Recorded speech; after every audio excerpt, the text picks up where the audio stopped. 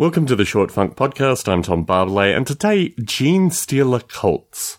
I talked early on in these Short Funk recordings associated with Games Workshop.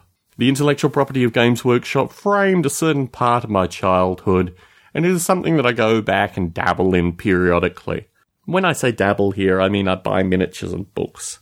It's very rare that I'm able to even talk to other people associated with Games Workshop, but I do periodically, and I do enjoy talking about it when I get the chance. Recently, Games Workshop has released a set of rules, let's call it a faction, an army, of a footnote in a game that they produced 25 odd years ago.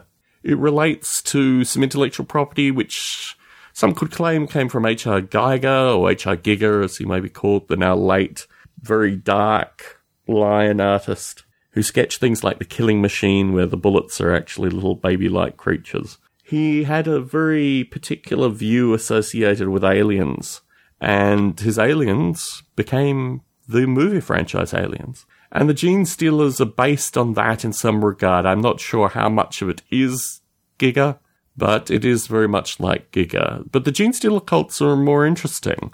Genestealer cults, the idea is that these aliens infect humans, and the humans go through generations as the aliens brood within their genetics, basically take over their genetics, to the point where after 4 generations, the offspring are alien babies. And the way in which that this is manifest through mining communities, through particular parts of the science fiction Warhammer 40,000 universe, it's all very dark, it's all very, I don't know how I'll call it, it's just a cult, basically.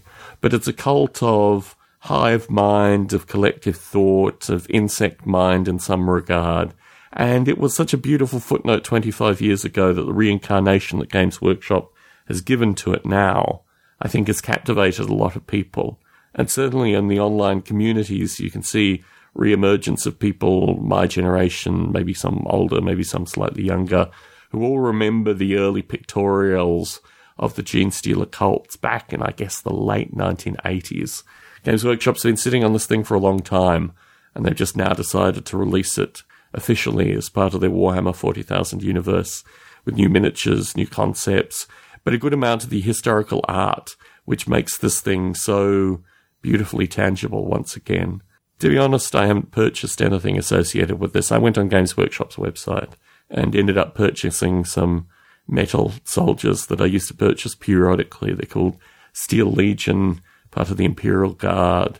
They wear gas masks and probably First World War trench coats. They're a very particular view, and they're certainly something that when I lived in the UK, when I found myself around Games Workshop, I would go in and buy a box set of the Steel Legion with the view, well, there are 10 miniatures in the box set. I started painting some of them and then passed them on to my painter and occasional friend, no longer a Facebook friend, unfortunately, Fred Reed, who has painted a majority of my miniatures. I think I counted 891 miniatures that I took out of the UK, and I sold an army within the first year that I was in the US as a means of getting money. But the Games Workshop franchise pulls me back periodically to remind me of certain elements of my childhood that I've decided to continue on with in some regard.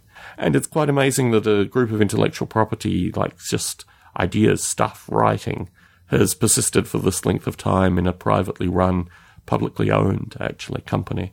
Games Workshop is an anomaly in the world, and one which I don't mind going back into periodically to think about strange alien infecting races going through populations of miners, bringing on great vengeance. And also perhaps some of the imagery of Giger.